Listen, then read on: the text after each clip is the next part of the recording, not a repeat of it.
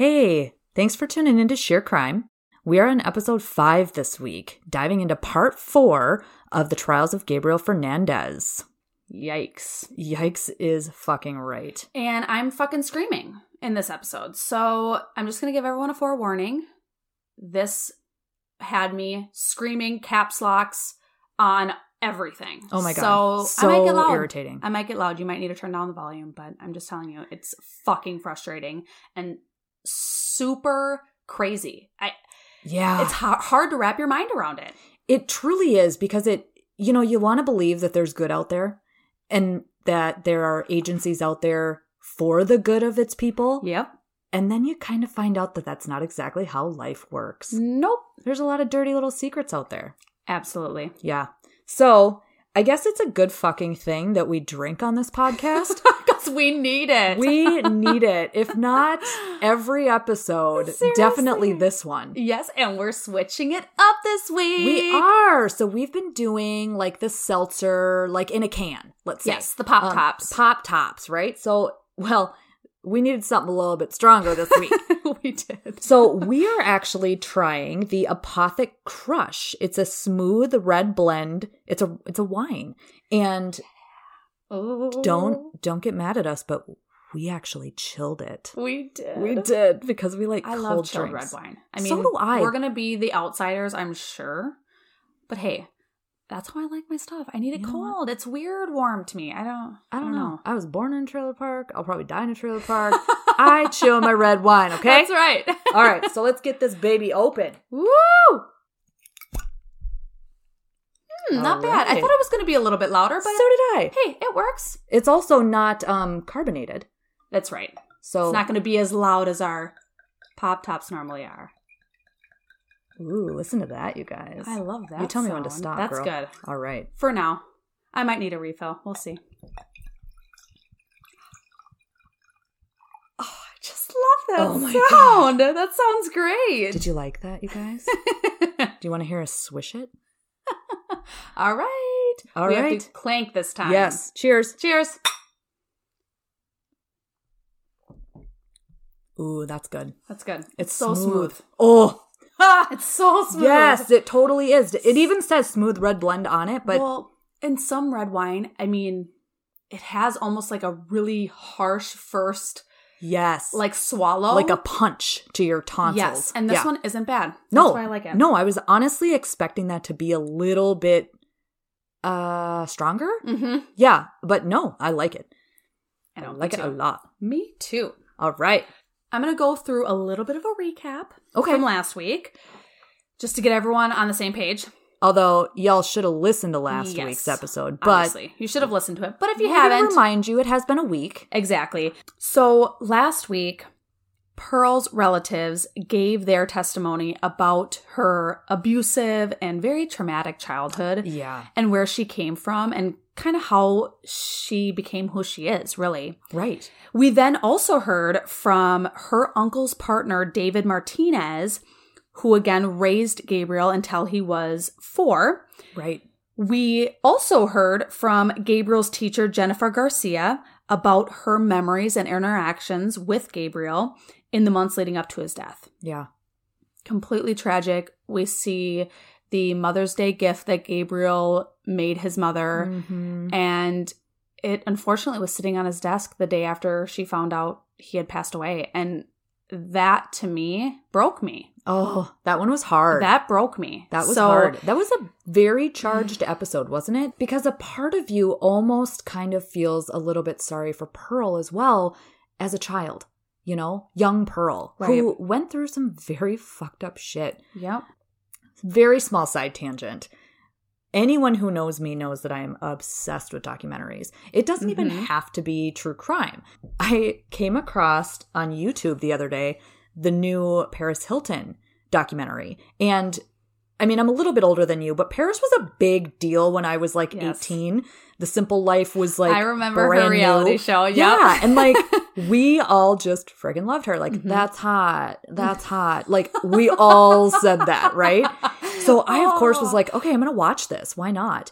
And something that I thought was really interesting and how it kind of played into last week's episode was there was a point where I said, when people have traumatic experiences, especially in their younger years, I believe that there's two camps out there. You're either going to be that person that uses that to really rise up and become somebody and, you know, rise out of the ashes like a phoenix. Exactly. Or you're going to be that person that just lets those traumatic experiences almost form like a chain around your ankles and hold you down and not allow you to become who you're supposed to become.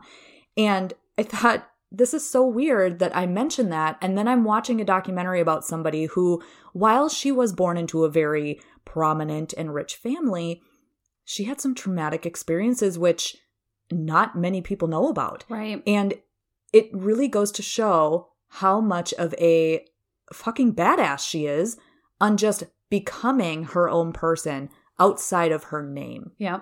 So I don't know. It's just interesting how they kind of went. It all just kind of ties in. Yeah, it all ties in. Yeah. Even if it's not exactly true crime. Exactly. So if you see that out on YouTube, I definitely recommend watching it. Yes. It's interesting. I might have to now. You should. Now, this week's episode is called Death Has Got Him by the Hand. Oh, I just always think about that little puffy hand in the hospital photo. Oh, it's terrible. Yeah.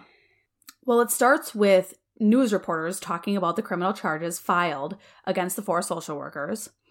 The John and Ken show on KFI AM 640 radio states that DCFS of LA County decided to fire the social workers directly involved and the supervisor, Gregory Merritt. He was one of the 4 social workers. Right. But he wasn't, he was the supervisor of one of the direct social workers. Exactly. Yeah. Yep. So we get to meet Greg Merritt. Yeah. On screen.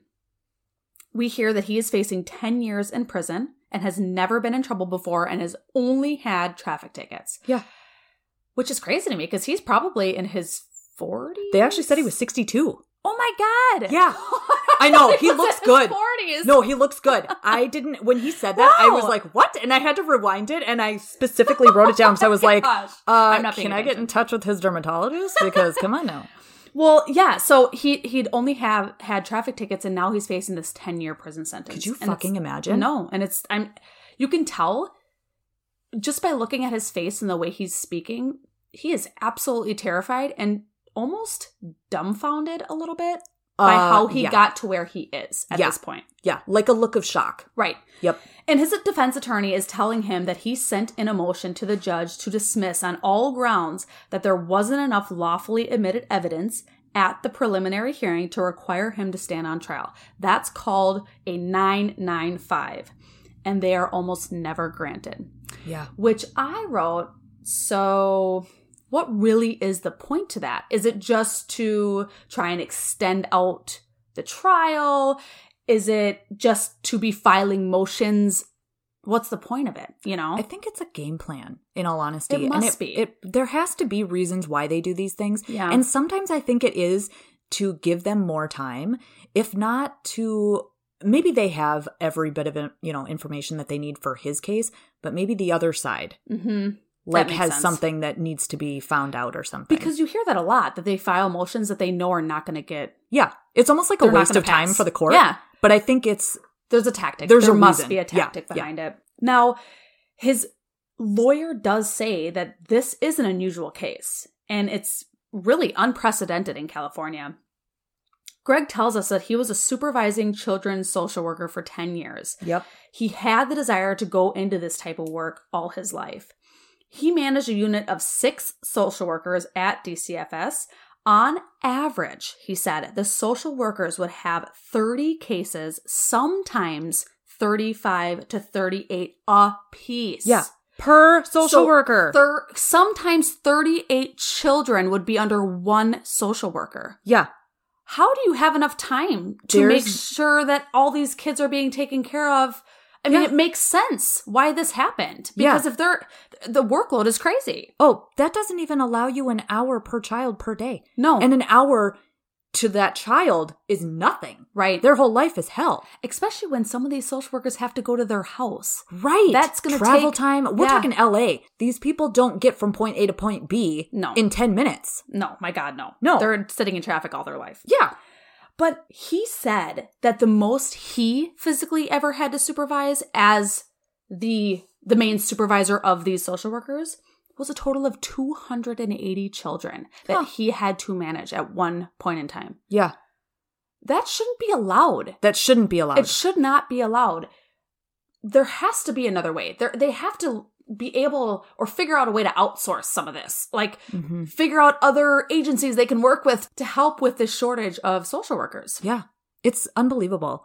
The thing that sucks, too, is that the amount of hoops that you have to jump through to even try to help out one of these agencies is unbelievable. It is. I looked into at one point becoming a foster parent because I just thought, why not? We've got the extra space. I feel like we have a pretty solid home. It wouldn't be a bad place for somebody to come to, even if it was just a refuge. Sure. I'll tell you, all of the things that have to be done to get me approved turned me off. Wow. And yet, it's fucking sad because all of those things should be in place. Right. But for me, it's too much. It's just crazy. It is. It's crazy that to hear that sheer number of cases that he has to take care of. And he said he doesn't know each and every one of them. He's like, it's far too many cases. You can't. Yeah. There's not enough time in the day. Even if you worked all day long, there's Right. not enough time in the day to figure that out. No. And this is why this tragedy happened. Oh, it's disgusting, isn't it? Mm-hmm. So Greg was talking about when he first heard of the case, it seemed pretty straightforward. You know, it was a child living with a relative. The relative was unable to care for that child anymore. So then the child ended up living back with the mother. I mean, this is pretty textbook. Yes. It seems like a pretty standard procedure about how things would end up working. But if the child was taken out of the mother's care at one point in time, I do think that needs to be investigated again to see if it's still a stable environment for that child to go back into. Absolutely. Absolutely.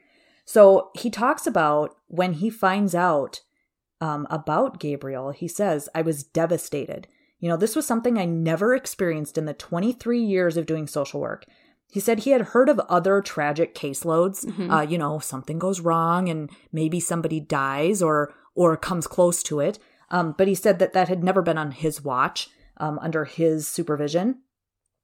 He said that when he found out that Gabriel was in the hospital and in a coma, he was hoping, you know, that this hospitalization would have led to a recovery. Yeah. And eventually, you know, him leaving and maybe going with family or maybe another home. Of course. Yeah. However, you know, Gabriel did pass away and he says his heart was broken. And you can see that on his face. Yes. He didn't take this lightly. No. He didn't take it as, you know, this was just a name in his stack of names that he has to take care of.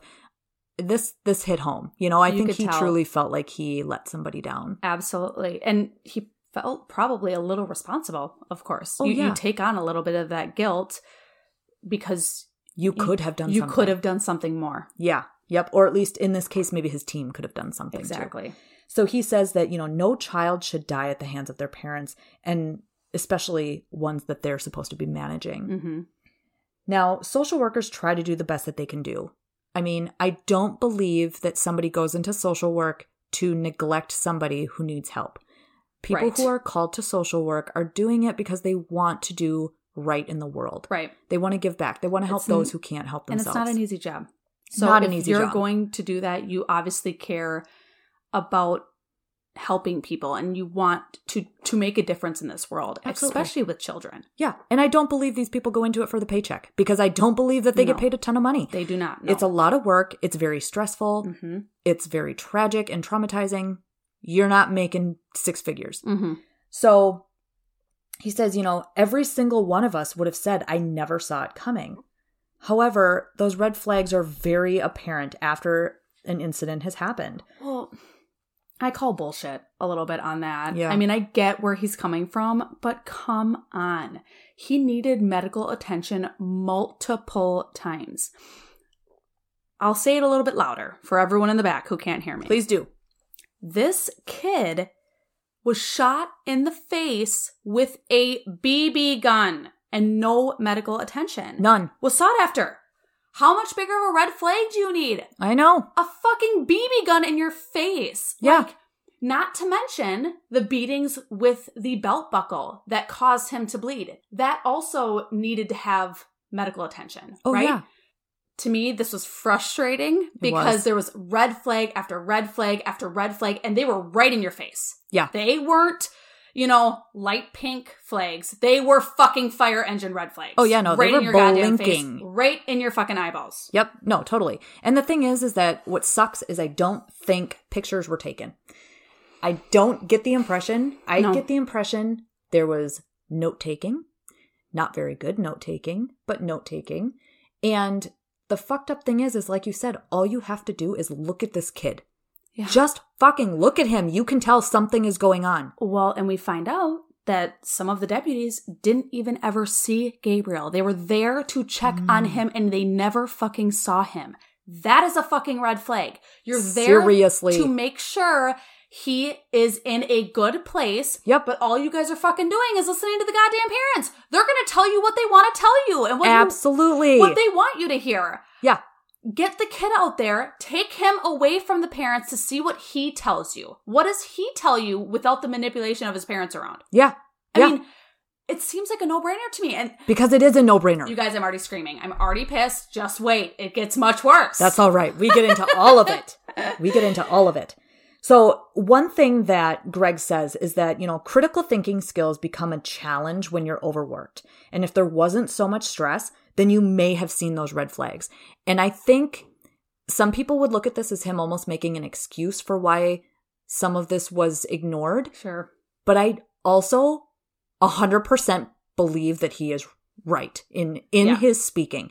They are severely overworked. And when you are that way and your stress level is high all day, you are not able to fine-tune those things and notice that. You're skimming. And you overlook things. Yeah. I think it just happens because you're taking on too much and your brain can't handle all of that. Yeah. And it's stressful. Yeah. And when stress happens, weird things happen to your mind. Absolutely. And the way you view things. So I do get it. And I'm I want to play devil's advocate a little bit because it's like, I can understand if it was like spankings that were a little bit over the top. Things that could be questioned as discipline versus abuse. Correct. But in Gabriel's case, it is so different. It's just so different. It is. It's way past just mild abuse. Well, and all of his stuff was very out in your face, on his fucking face. Right. It wasn't, this kid is wearing long sleeves in the middle of July and it's 100 degrees outside. Right. Because he's covering bruises. I mean, the kid's walking around with 2 black eyes. Right. And that's not normal. No.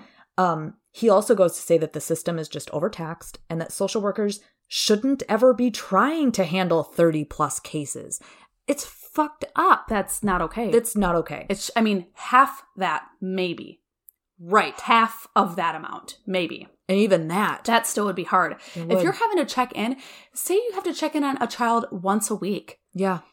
If you have to go physically to their house, that might take you 2 hours. Yeah. To go there, stay there, interview, talk, chat, whatever you need to do, then go back. And you have to do that with 30 children? Yeah. It's not happening. No, there's only 40 hours in a week. Some kids are going on the wayside. Then they kind of get forgotten, which Gabriel did. Yeah. Now, we do meet Mark Cherna, who is the Director of Human Services in Allegheny County. And he's basically stating that, it is very traumatic to remove a child. I totally get that. Oh my gosh. And it's all about preservation of the family. Yep. Totally get it. But if they are severely abused, it's best to get them out of the fucking house. Exactly. I get that, yes, kids do tend to grow up better if they are in the household, even if it's not completely ideal, that white picket fence type house ideal. Yeah. No one's house is going to be like that, and that's okay. Yeah. But when they are abused to the point that Gabriel was, get that child the fuck out of that house. I think he needs someone else. Right. And I think the biggest thing that you got to look at, too, is is there fucking love going on in that household? Right. Because you can be an overworked single parent raising your kids on fucking food stamps in a 1-bedroom, maybe a studio apartment, right? That does not mean that you can't take care of your kids. Right. But if you're that parent that is collecting children for a welfare check and is beating them and is hiding one in a fucking cupboard all day, that child is not in any way, shape, or form going to do better staying at home. Right. It's not. No. And it's just, all of this is so tragic to me. It's frustrating. And Mark Cherna goes on to say, how do you preserve a family? That's always been the challenge. And I get it. Of course. It's totally a challenge. And, they say that kids typically, and I want to say that in quotations, do better in a home with their biological parents. Sure. They typically do. Yeah. But let's stress that word typically in Gabriel's case. Yeah. He wasn't typical. No, he was the exception. Absolutely. He needed to be taken out of this household. Yep. We then see Michael Nash, who's the executive director of LA County Office of Child Protection. He had stated that DCFS has the power to walk into someone's home and take their children away. Yeah, it's scary. They are the only people that have that authority to do that. Yeah. And social workers being called on to essentially be detectives and do detective work. I mean, that's what they're being called upon to do sometimes. Yeah. Not only are they doing their social work, but now they have to be detectives and dig in and figure out what's actually going on when they're not trained to do that. No, and going back to last week's episode where they said that the newest, the greenest social workers in the unit were usually put on these types of cases. Which is nuts! Absolutely fucking crazy and ass backwards. Oh my God. Can you imagine? I mean, okay, you've heard the term sink or swim or throw you to the wolves. Yes, that is this. That is this. I mean, what better way to scare the shit out of people and get them to not want to work in social work? Exactly. And it's called getting them used to it. You get your feet wet, you dip your toe in, then you dip your whole foot in. Isn't it similar with 911 operators? You need to have so much background before you can be a 911 operator. Oh my God. Totally makes sense. I would be terrible if I got a phone call. I wouldn't know what to do. I would be screaming. I'd be crying for them. And I'd be like, run! Get out of your house! Yeah. Hey, why are you calling? Hang up the phone! Yeah. Grab a knife! Yeah, I know. Clearly, we have really bad 911 calls that are coming in. These are terrible. And very tragic, they sound like.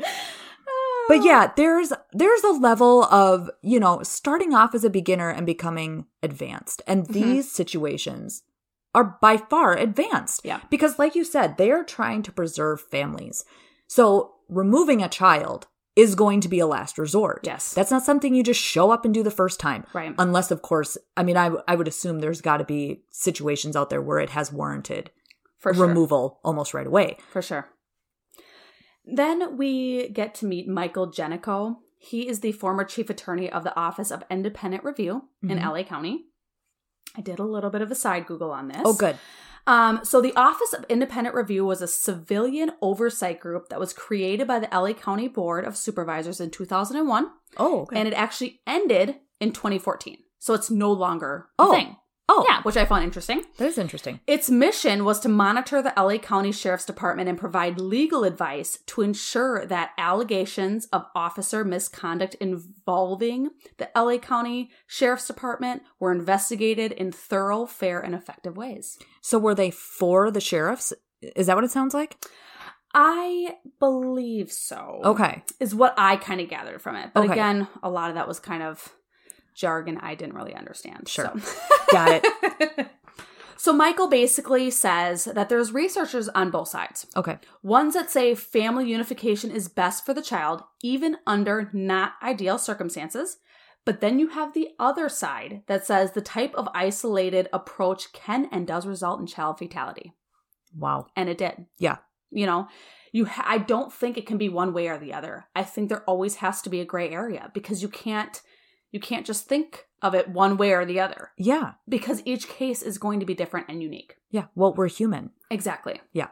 So then we meet Karen Bass. Now, she's a member of Congress for LA, and she's been in Congress for 8 years as of this documentary. And she's fabulous. She is, yeah. And she actually was in the state legislature for 6 years before that. She has been involved in the child welfare system for about 28 plus years. So she got in back in the 80s when the crack cocaine epidemic exploded. Oh, could you imagine being alive back then and having to deal with that as a police job department or a part of the government?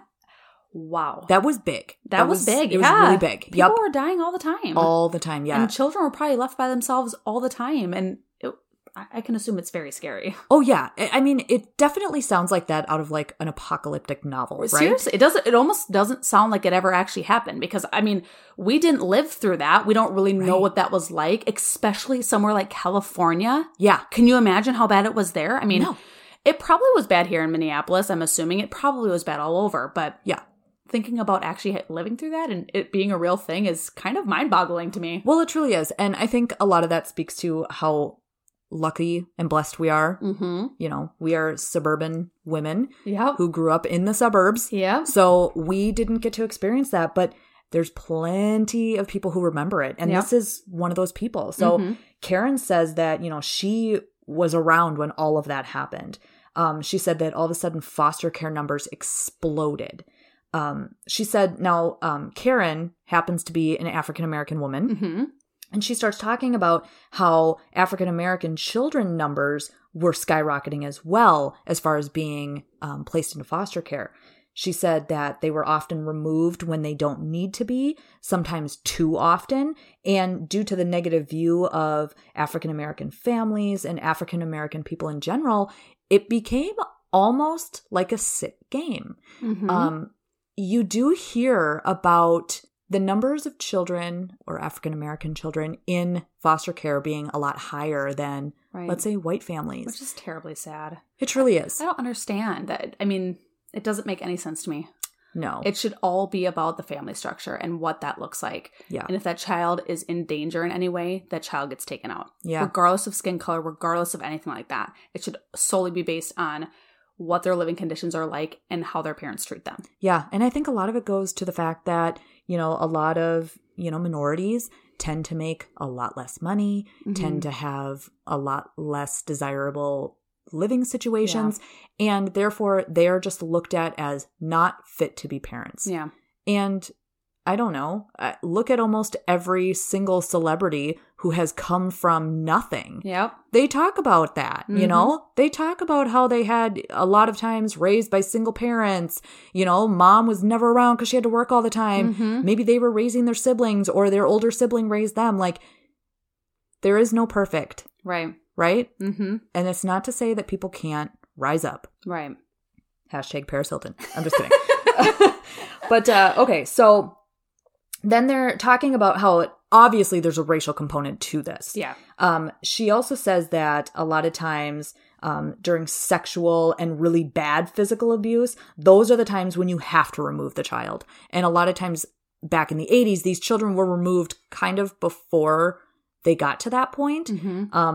But again, that was a drug-related situation. Things were getting really out of hand.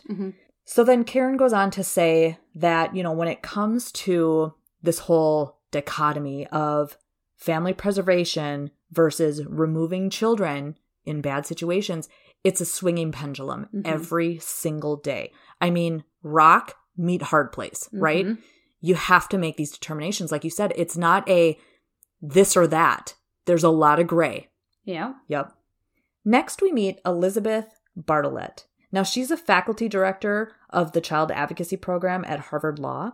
And she goes on to talk about quite a few things. And one thing that stuck out to me was that very little emphasis is put on child rights. Oh, yeah.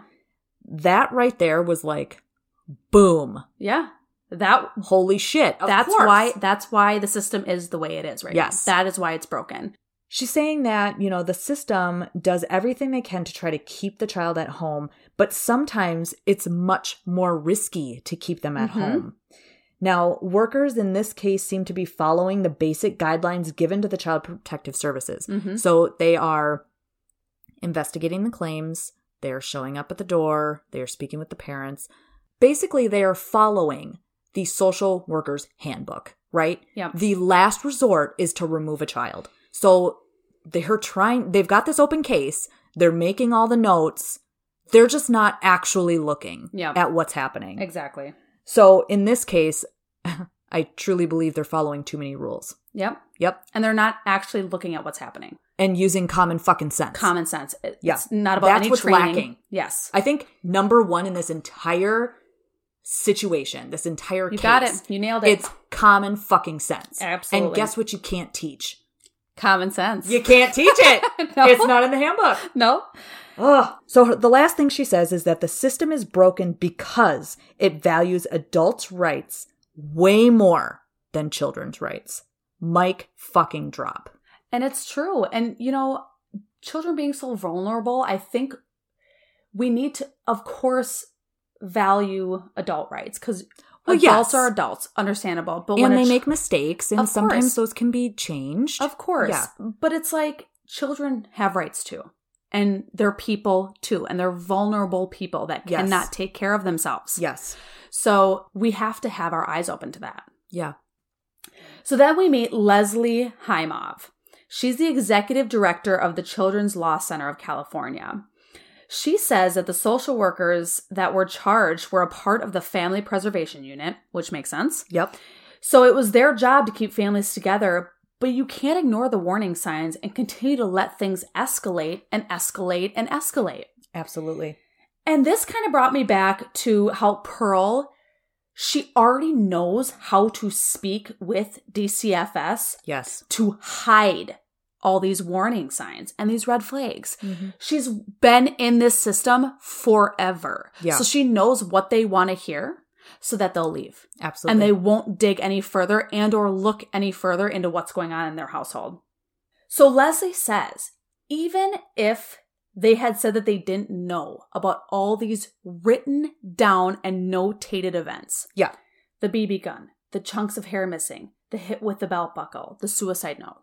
Even if they didn't know about that, they could view him and see that he needed help. Yes. But they knew all of this. Yeah. All of this was documented.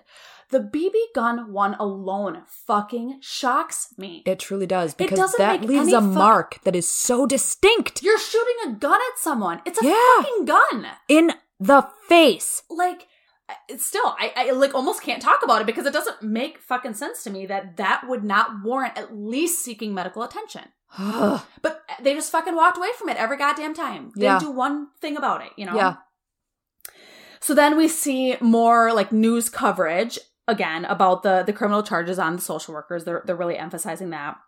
And Greg Merritt basically says that, you know, he was trashed in the news media and he was battling to try and clear his conscience because it was weighing heavy on him. Oh, yeah. He'd never been in something like this. He obviously knew that this was nothing he had planned or wanted to happen to Gabriel, of course. Right, yeah. He didn't intentionally neglect this child. Right. But of course the media is going to go off and people are going to say what they want to say. What? You know? Media? Social media? Are you and the news? Kidding?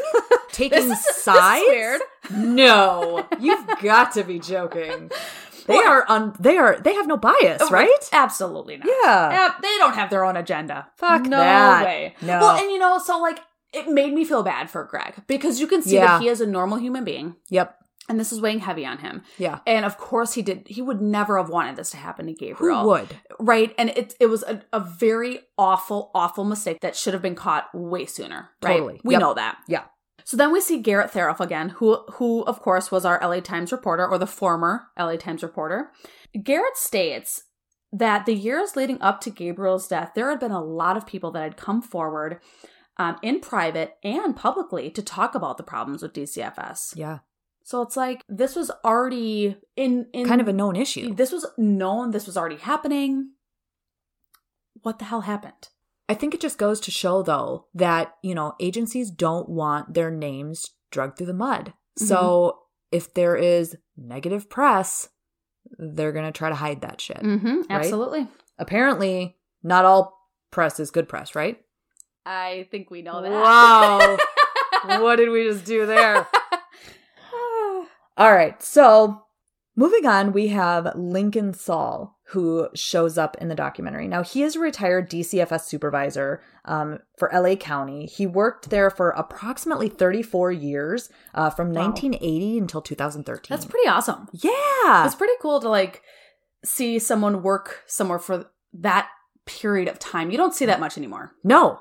People are kind of all over the place. There's always so many opportunities for people to move on, go to different companies. Greener grasses. Right, right. And it's not the same with millennials and Gen Z where you're stuck one place the rest of your life, and that's kind of how it is. So it's just interesting to see. He looks like such a sweet old man. He totally does. He looks so sweet, like a really sweet grandpa. That's what he reminds me of. No, totally. I totally get that. Yeah, he was saying that the greatest demand was appropriate placements for children taken into protective custody. So when we're talking about this child or family preservation, They want to keep the children at home. But if you get to that point where they do have to be removed, where do you bring them, right? We don't just have these like huge orphanage places that you can bring children who technically aren't orphans yet, right? So these children are still technically their parents. They just can't be taken care of by them at this time.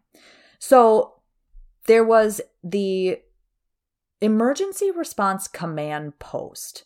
Now, this became a default spot because it was open 24 hours a day. So if somebody had to be taken out of their home in the middle of the night, this was a place that they could easily bring them to at least until morning, when you can start making some phone calls and figure out where you can place this child. Now, children would come in and wait for placement, but at times the wait time became extended and extended and extended. They were essentially living in this building. It's crazy. I know. I mean, it makes sense that there's nowhere else to go, but it's just, could you imagine? No. Well, they said that at first there was about 16 kids a month. Yeah. And then it went all the way up to 350 a month. Yeah.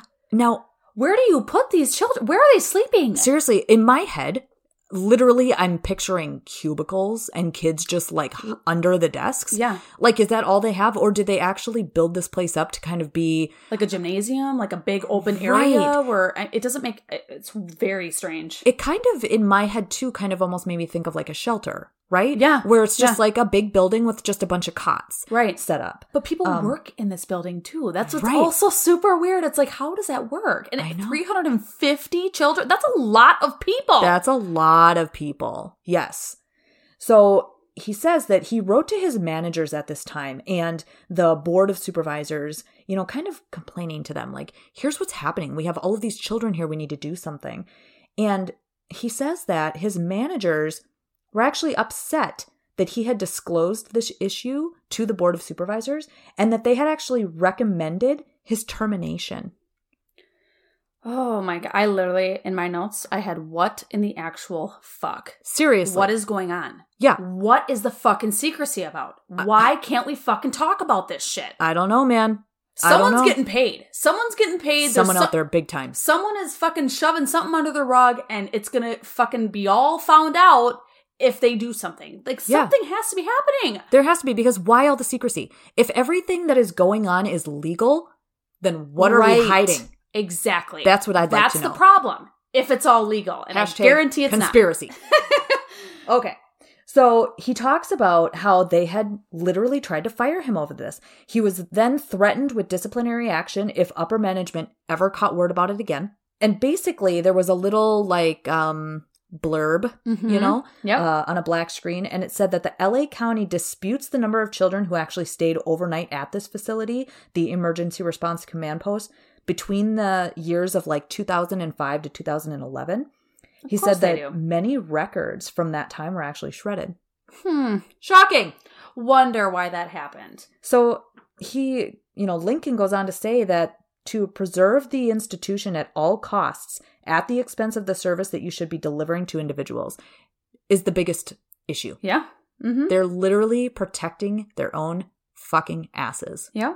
It's fucking criminal and horrifying. I mean, they're needing to cover their tracks and get rid of evidence. I mean, obviously, they're shredding these documents. Yeah. Why the fuck would they need to? Yeah. If it wasn't that many kids, why are you shredding the documents? Because it was probably fucking more. Oh, I bet. You know what I mean? Yep. It was probably even more than the 350 that we heard about. Oh, yeah. That was probably just on whatever given day they decided to take count. Exactly. Now, we're back at the LA County's Clara Foltz Criminal Justice Center for the criminal trial against Cesaro. Yep. And we see and meet Arturo Martinez. I love him. I do love him. He's seriously a great guy. Very genuine. Yes. You could tell he has emotion. Heart of gold. Yes. And he cares. He was actually the former security guard at the gain office. Oh my gosh. When they explain that, I literally got goosebumps because in the first episode, they mention this, but they do not go into detail. And my first thought was, why? I want to know. Right. Now we find out. We do. Yeah. So the gain office is essentially a Department of Social Services where you can go and apply for welfare benefits. Yeah. Is kind of the main gist of what it is. They do other things as well, but that's the main gist of it. Yeah. And we see that Jonathan Hatami is the one that's starting to question Arturo. And that he says that day, Pearl came in around 4:30 p.m. with 3 boys and a girl. He noticed all of her tattoos. And his first thought was, this is a gangster chick. And I was like, you are fucking correct, sir. She's a fucking gangster chick. No, and seriously, yeah. Yeah, for sure. And that's not to say that somebody who's heavily tattooed should be judged based on how they look.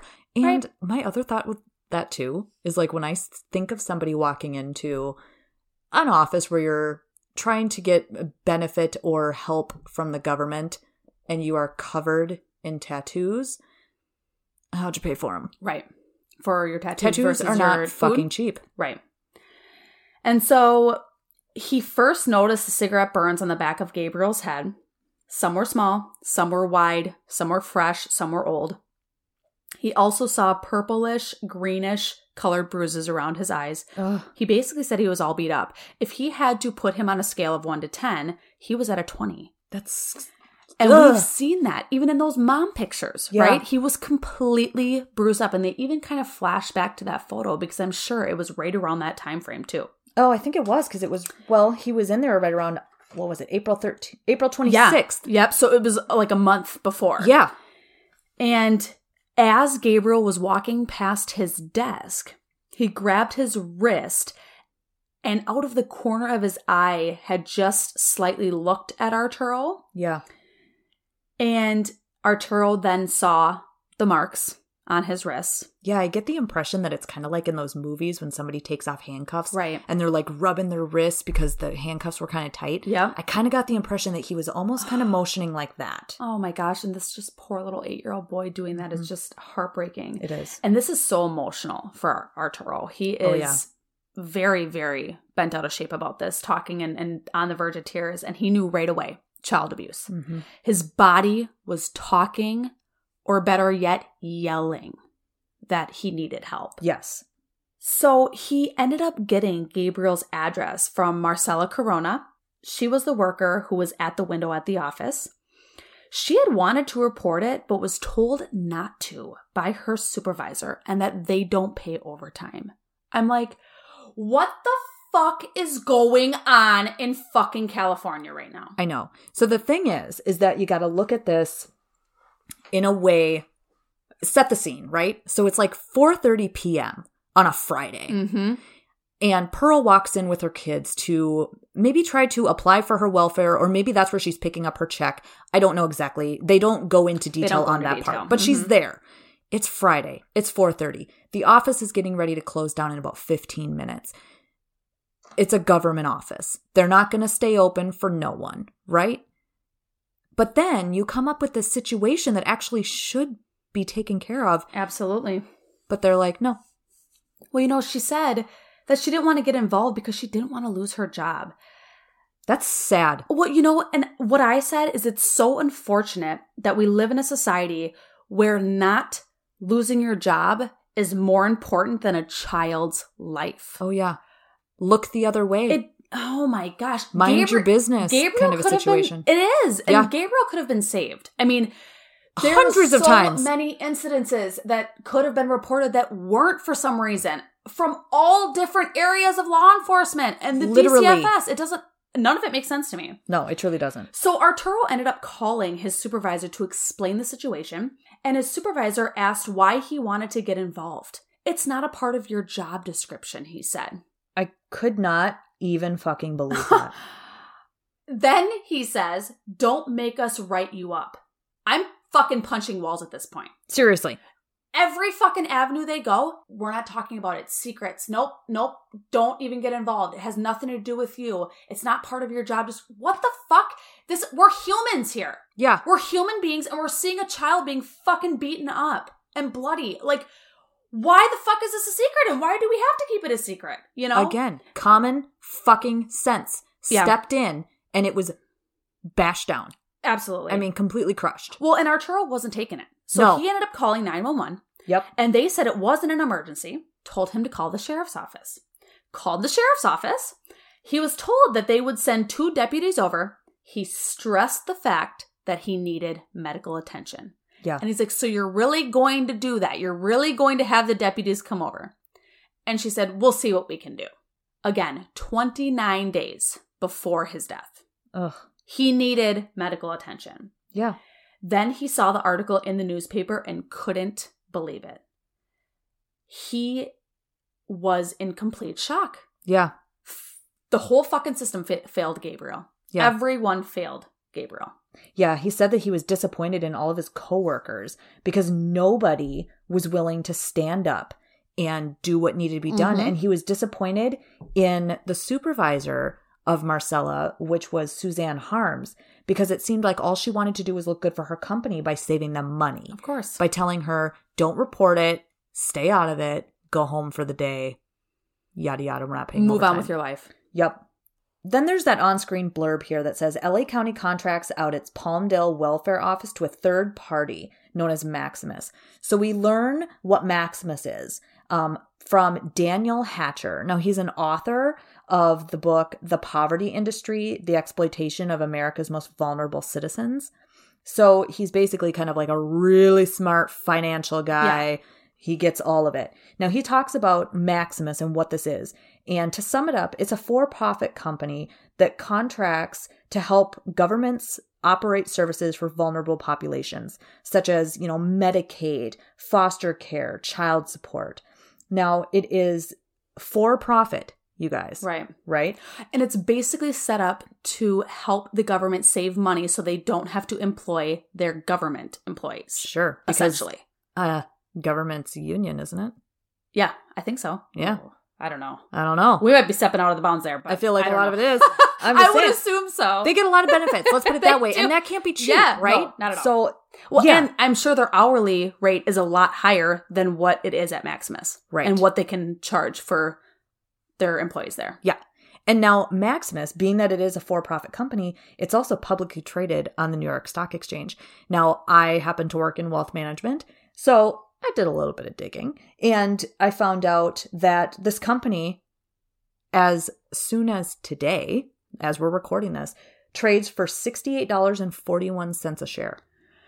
Wow. Okay. So this is an out there company. You can look them up. You can buy stock in them. Yeah, you can buy stock. If you're interested, their ticker symbol is MMS.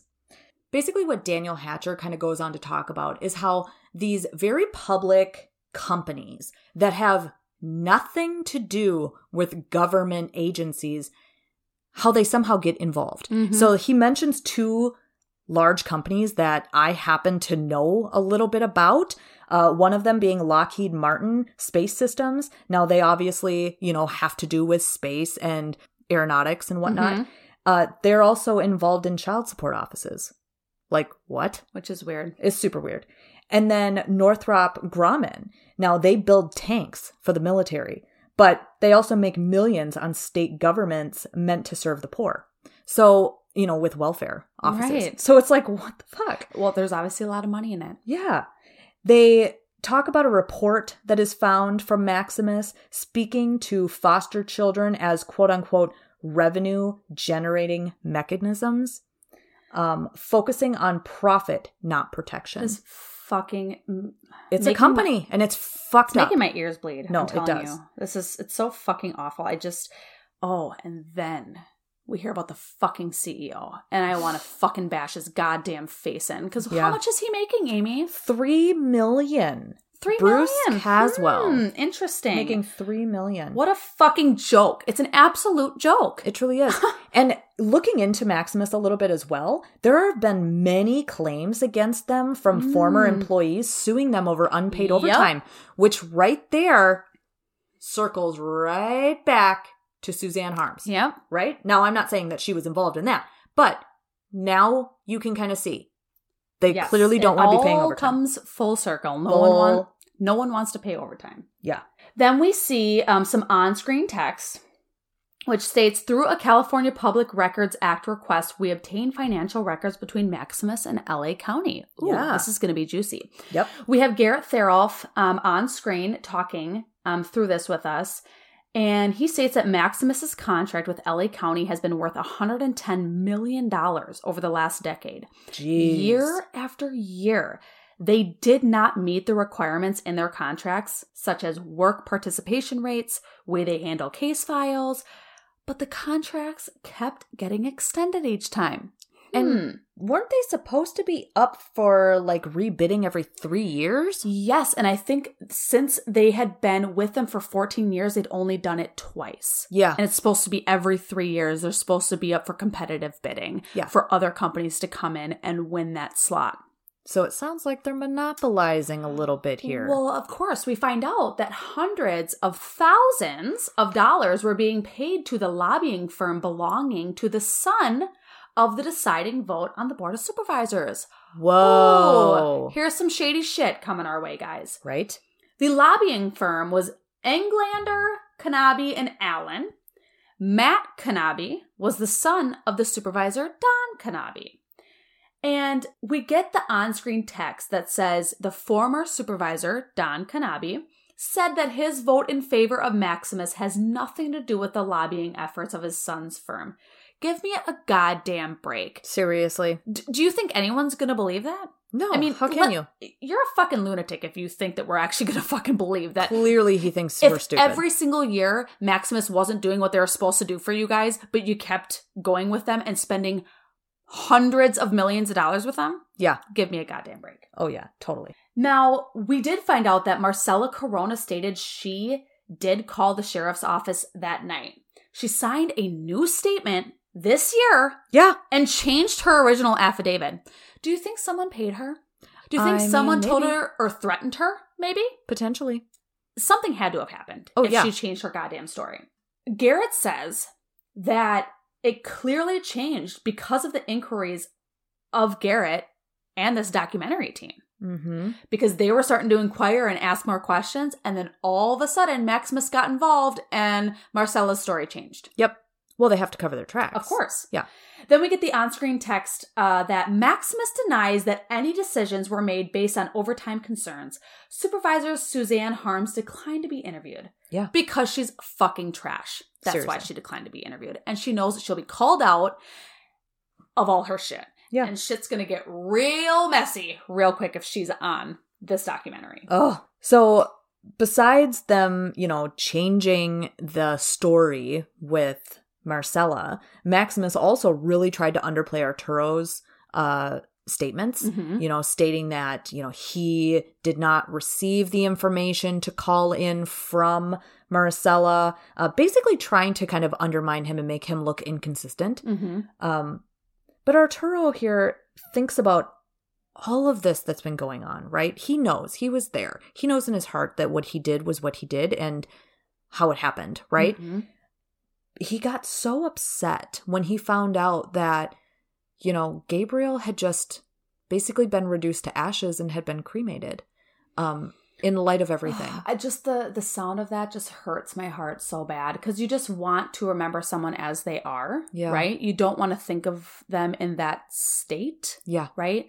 I think it had a lot to do with the cost, honestly. Yeah, I agree. Because it's expensive to have a funeral for someone, and they were on the poor spectrum. Absolutely. So I think that's kind of why it happened, I'm sure. Yep.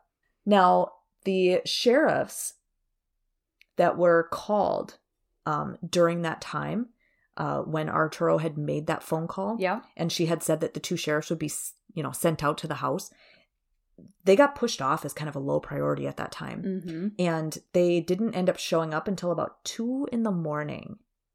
2 in the fucking morning. Which seems also weird to me. Why are they showing up that late at night? It seems weird. Because the call was, let's say that the call was put in sometime between 4:30 and 5 o'clock p.m. Why would you wait until 2 in the morning when you know to check on an 8-year-old boy who should be asleep? It doesn't make any sense. It doesn't make sense, right? So they get there. The fucked up thing is is that they don't even talk to him. No. They talk to Pearl. That's what upsets me the most. And Pearl says, oh, everything's fine. Of course she's going to say that. She doesn't want them to investigate her anymore. We're sleeping. Everything's fine. We're good. So Jonathan Hatami then comes back on the screen. Now, this is May of 2016 at this time. And he says that in 10 years of being, in the DA, that he had never, ever had a situation where he's had to go to the police to request reports and that they don't immediately hand them over. Right. I mean, he's the prosecution. He is the DA. Well, yeah. The police and him are supposed to be on the together. same side. Yeah. Like, they would never hide information from him, or he never thought they would, because why would they? They're on the same team, right? They're on the same team. Yeah. So he had gone to court, and Michael Sklar brings up a report done on the deputies that have been going out to the Fernandez household. And he's like, well, what do you mean? I have not heard of this. I don't know what you're talking about. And we all know that if there's any type of evidence, both sides have to have full disclosure. Exactly. And he had never heard of this. So we come to find out that it was actually an internal affairs investigation into these. It was ordered by the judge on that day to be brought in. And nobody brought it in. Right?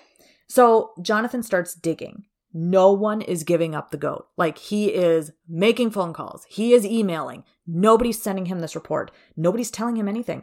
And then a friend of his, who happens to be a deputy, gets him in touch with another deputy. And it turns out that there was a report out there. Hundreds of pages of a report. They had interviewed numerous people. The Internal Affairs did their investigation for 3 years. Yeah. From 2013 to 2016. That's a lot. And he never even was told about it. Nope. And he's the one covering this case. Yep. But the defense attorney, Michael Sklar, and the defendant knew about it. No one would turn it over to prosecution. So his last resort was to file a pitchess motion, which he said is very unusual because he's filing this against his own department. Sure. His own police department. Yeah. And it's basically a motion to state that if a deputy does something bad, a complaint's filed against him or her. So he filed this motion against all the deputies that had been involved and subpoenaed them as well. He wanted to make sure no one would lie to him. Absolutely.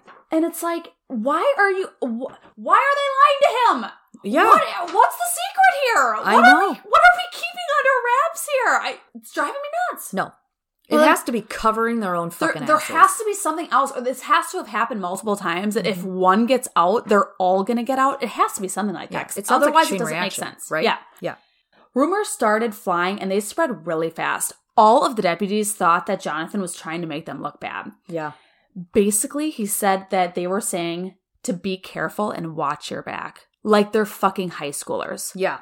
Excuse me, you're law enforcement and you work for the government and you're talking like that to each other because you're supposed to give him information that should be readily available for him anyway? Because he's on your team? Exactly.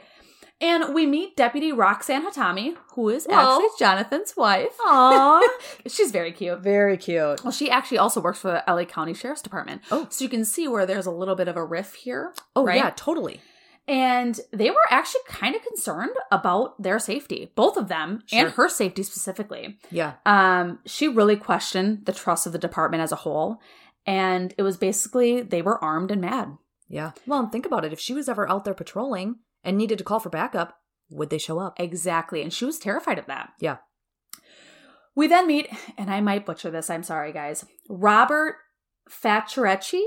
Fatorecci, maybe? He's a reporter for ProPublica. I did a little bit of back-end work to figure out who they were. I've never heard of them before. Sure. ProPublica is an independent nonprofit newsroom that produces investigative journalism in the public interest. Oh, I like that. Yeah, that's pretty cool. Okay.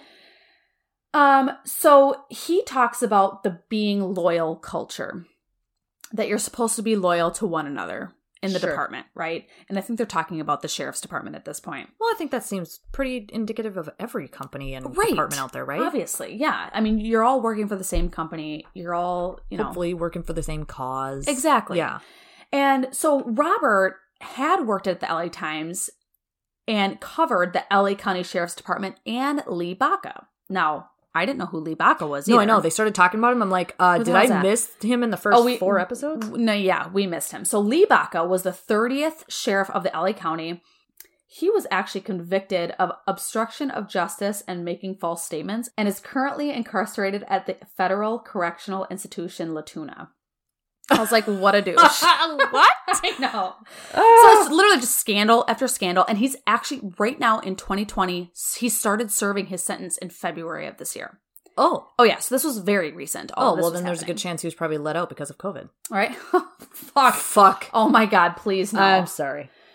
So it basically came down to inmate abuse in the jails. And that's why he got incarcerated and found guilty. Yeah, because his deputies were abusing these inmates. Well, and he tried to... So Lee Baca tried to accuse the FBI of committing a crime when they smuggled a phone into the jails and how they caught all of this intel, I guess, on what was actually happening. Yeah, because they had like an informant in the jail who was kind of ratting them out. Right. And so there was basically a full-on war between the sheriff's department and the FBI at this that time. seems smart. Oh, yeah. He's a complete narcissistic asshole. Seriously. I mean, when we saw him on screen, I'm like, this dude fucking sucks. From the moment I saw him, just fucking sucks. Yeah. Next. Absolutely. Then, lastly, he even sent deputies to the lead FBI agent's home and threatened her with arrest. Yeah. Didn't go to her office, threatened her at her home. Well, seriously, that's such an invasion. Oh my God, you should not be able to do that shit. Well, thankfully this fucking asshole's in jail, so fuck him. So Jonathan Hitami then talks about how the court proceeding over this file, that had been so secretive and held back from him was very heated. He said the judge finally ordered that the file be turned over and that everyone get a copy. And they did. And Jonathan says there was a lot of information in there and a lot of it that helped their case. Of course it did. Well, of course, because they were on the same side. Way to fucking go, George. Right. You did it. Thank you. Someone doing good work over here. Right? Jeez. So it sounds like many of the deputies were actually disciplined afterwards for not stepping in and doing what they were supposed to be doing or not taking down the proper notes. It sounds like a lot of the reports were very empty and all that they were doing were kind of the notes in their mobile command computers that are in their squad cars. Right. Where it's just kind of like, okay, arrived at the place at this time, da-da-da, left, So it's very, very primitive. Vague. That's probably a better word.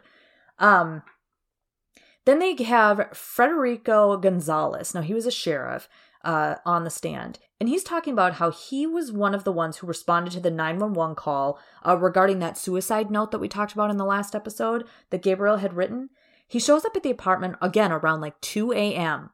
And this time he speaks to Izarro. He never spoke to or even saw Gabriel. Now, who's the one who wrote this note? Gabriel.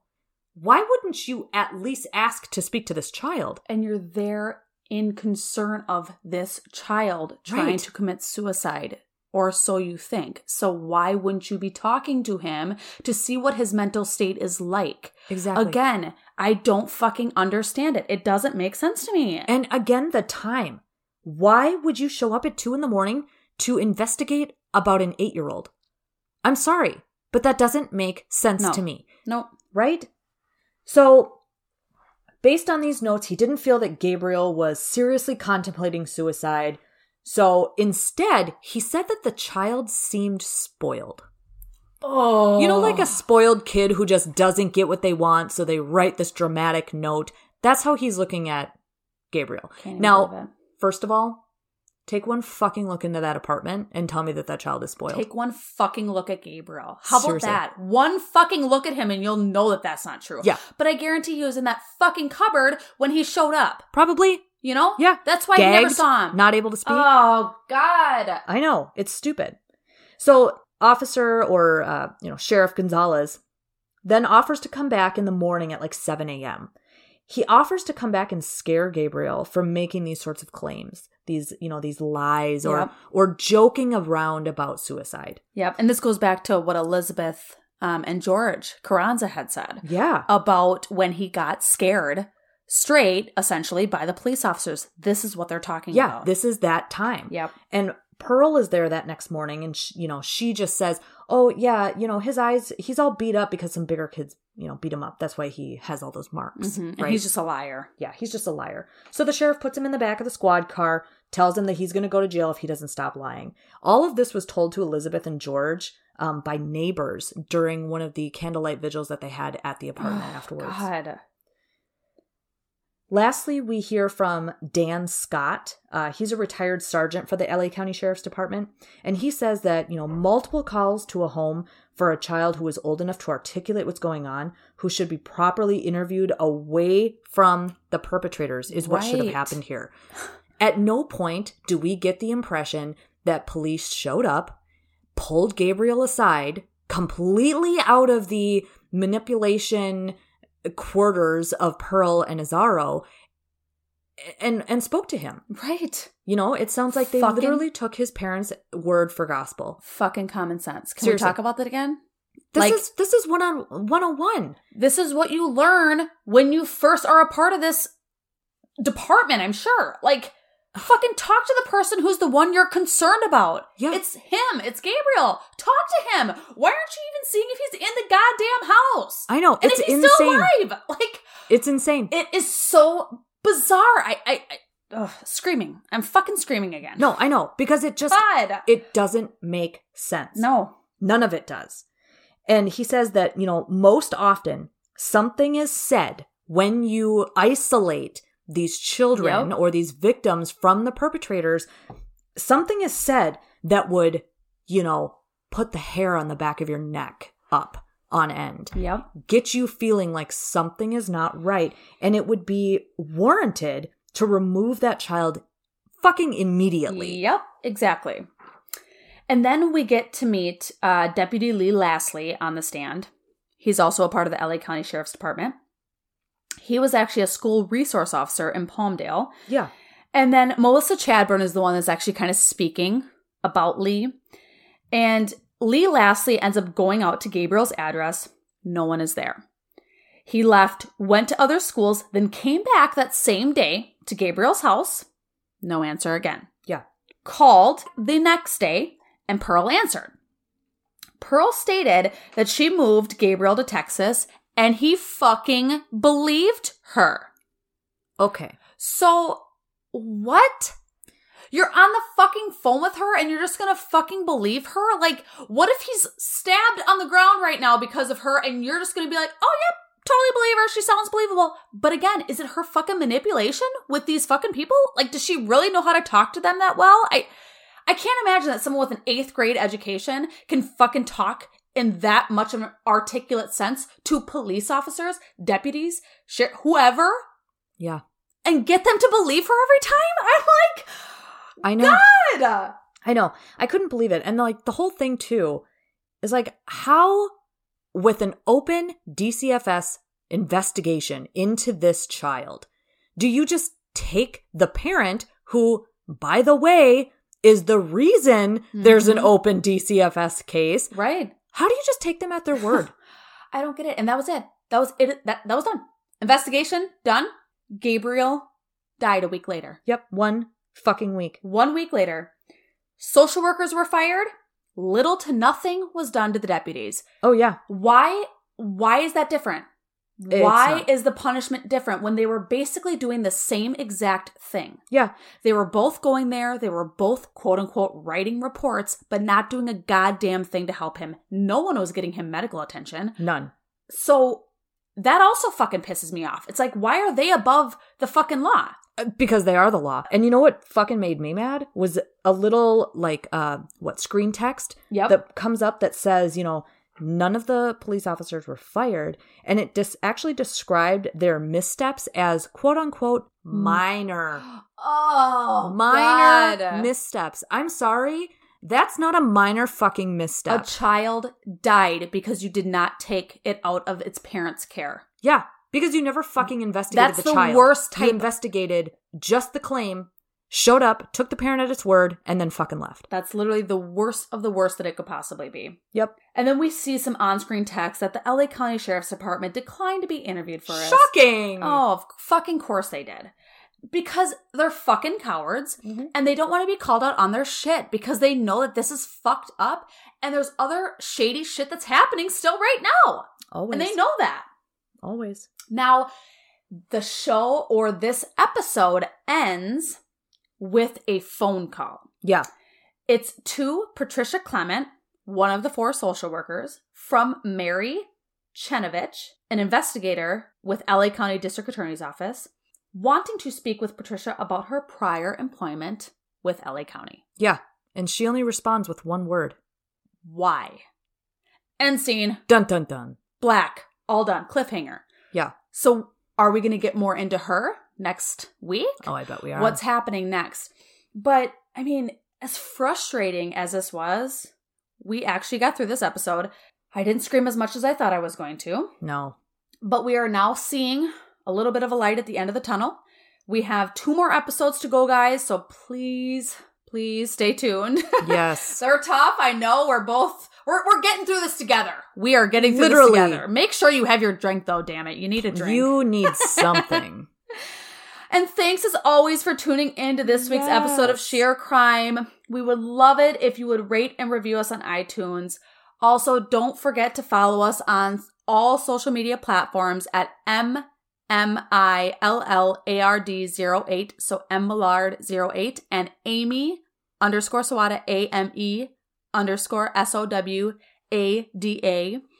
Also, come join our podcast discussion group. Yes. Sheer Crime Podcast discussion group on Facebook. We're having fun. We're sharing memes. We're chatting with you guys. We'd love to get to know you. And of course, give us your requests. Oh, yeah, definitely. If you have anything that you'd like to hear about, we're keeping a list. Yeah. Yep, we're going to start a list and we're going to do them all for you because we're making a list, checking it twice. Woohoo! It is so far from Christmas right now. Sorry. We're excited. Thanks so much, guys. We really appreciate it. Yes. And don't forget, never run with scissors. Bye, guys. Bye.